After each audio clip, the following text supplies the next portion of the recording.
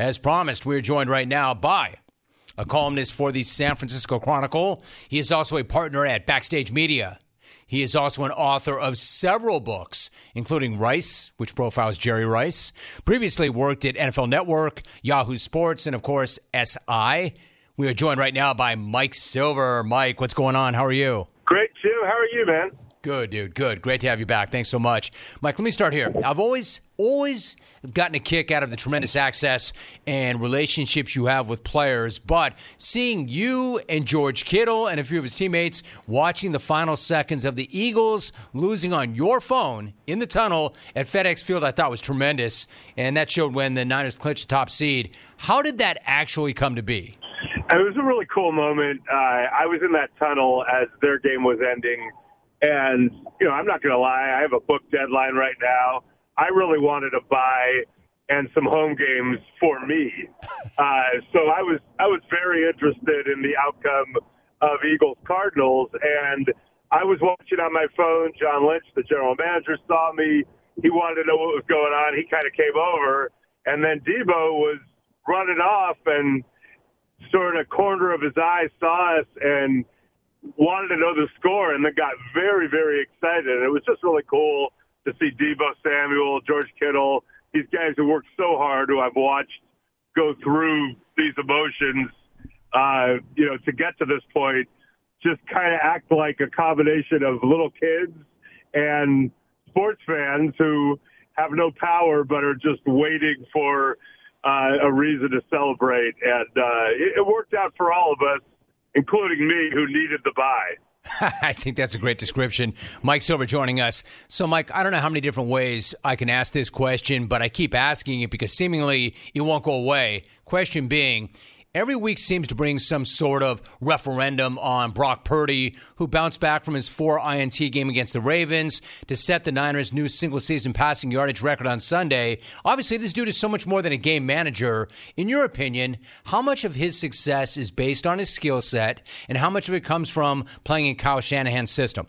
I mean, I may be influenced by the fact that I've been around it the whole time a lot, but I think he's unbelievably good, and people are so immersed in the power of the draft and their belief that the draft is transformative, and the coverage of the draft and a cottage industry of who's going to be drafted, that they're missing it. He was drafted 262nd and last.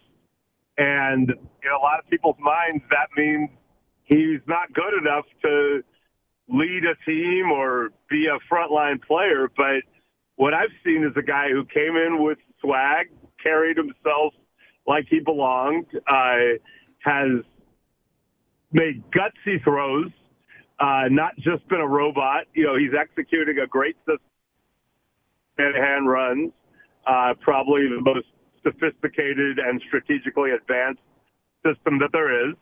And you've got unbelievable skill players that he can get the ball to, but he's also making off-schedule plays, using his mobility, and taking risks. And I just think people are missing it, Jim. He did have a 4-interception game against the Ravens. I think if you look at most young quarterbacks who ended up being great in their first 20-ish starts, they have games like that. But I had no belief that he would be phased. And remember, he's come back from a potentially ruinous injury to his throwing arm already. Like, this kid doesn't seem to get overly phased by the negative or the positive, but I think he's just a stone cold killer out there. I do too, Mike. And not only that, let's face it, other young quarterbacks have played in that system and not done nearly as well. And I've talked to enough of his teammates. I mean, you cover that team, so you know, but I've had enough of his teammates on this show who absolutely love the guy. So I'm pro Purdy. I think the guy's a hell of a player. Let me ask you about the Ravens, who you mentioned. They've got, Mike Silver's my guest, they've got the best record in the league right now. They were dominant in back-to-back wins over the Niners and the Dolphins. Like, Mike, I would anoint them as the ones to beat, but every time I do that in this wacky season, it comes back to bite me in the back. So let me ask you, are the Ravens the most complete team in the league right now? And in your opinion, are they the ones to beat? Yeah, I just saw them on Christmas night, really give it to the 49ers. And I know a lot of people have said, well, there were turnovers and look at the yardage. No, they made those plays. They got the ball. They didn't need the yards. They were up 21 points late on a 49ers team that is also in that conversation. So, yeah, what a great job they've done. They got a little lucky organizationally. They were playing with fire with Lamar, but wow, it's been so good. He's been so good. Quick shout out to all the coaches and GMs who either have been fired or will be fired, who didn't want Lamar when he was there for the taking. And I know wasn't an easy thing to get done, but people didn't take that swing, and it's laughable. So, yeah, the Ravens just dropped 56 on Vic Fangio, and before that took apart the Niners at home. They are absolutely the team to beat. I did believe going into the season that the 49ers, with reasonably good health, were the best team, and they, because of the bye, and that's one reason those guys were so happy. They really, really craved it. Because of that bye, they have a chance to be relatively healthy, at least going into their first game. And to me, they are the class of the NFC. I think the Eagles are done, for example. So you never know what's going to happen to these games. They're very tight. Calls happen, tip balls. You know me, Jim. I've been at Miracles, Music City, Minnesota, the play, all of it. So I can't tell you for sure what's going on, but to me, the Ravens and 49ers have not only earned those seeds, but they've earned the role as presumptive favorites. We are talking to Mike Silver. Mike, you mentioned Philadelphia, so let me follow that up quickly. They may not have been what their record said they were, but, man, they are a disaster right now. How did that thing unravel as quickly and as badly as it did? Yeah, it's a great question, and I'd like to kind of dig into it. I'm very preoccupied reporting on the 49ers and doing this book, and I haven't been as nationally attuned to some of these things in my own mind, at least. But let's take a stab at it, because I know a lot of these people and what's going on. I think Sirianni, there's a good and a bad. The fake tough guy, I'm the Philly guy, we are emotional, we're, kind of going to overwhelm you with our street cred. That vibe can be really good and really bad. And, I covered a game there where a security guard who was standing next to the coach as he did his fake tough guy act, in my opinion, pushed Dre Greenlaw, which Big Dom, he may be the bravest guy in NFL history, pushing Dre Greenlaw in uniform, knowing what I know about his mentality and how on the edge he plays. So, I don't know. They had all that swag, and then when you kind of start to lose it, that can kind of hurt you, and you get into a weird emotional tailspin the other way. And Jalen Hurts is so transcendent so often, and really was a lot in those first 11 games. But he's a young quarterback too, and I think he's playing more hurt than he's letting on. And, just as Brock Purdy threw 4 picks on Christmas night, Jalen Hurts is still working through what I believe will be his ultimate greatness. And then, they haven't figured it out on defense to the point where Matt Patricia, who I think we would all agree, miscast as he was the worst assistant coach in the NFL in 2022. He was the offensive coordinator, essentially, in New England, and it was a disaster. Defense is his specialty, but he's your emergency defensive coordinator, and now you can't stop a Cardinals team that is coached by your former defensive coordinator. I think if you're in the NFC, you are trying to do the math to figure out a way to play the Eagles in your first game. That you're is like, the how truth. can I get Philly? I don't care if it's in Philly. I don't care if I'm in the NFC South. I just want a piece of the Eagles.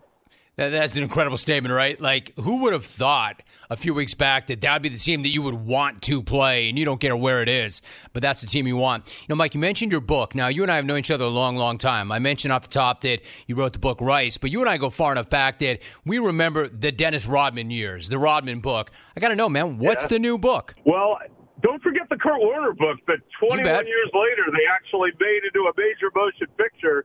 And Jim, I think about that a lot because of Purdy. Not that it's quite as improbable, but similarly, don't be fooled by the nice guy persona. Like Kurt was an assassin, and I think there's some similarities with Purdy. So, Jim, the new book is a look at Mike Shanahan and then that group that he spawned, including, and obviously a big part of it is Kyle Shanahan, Sean McVay, Mike McDaniel, Matt LaFleur, Raheem Morris, and a lot of these guys who I believe are changing the game and have a different way of doing it. And I've been on this for a long time. I know all those people really well.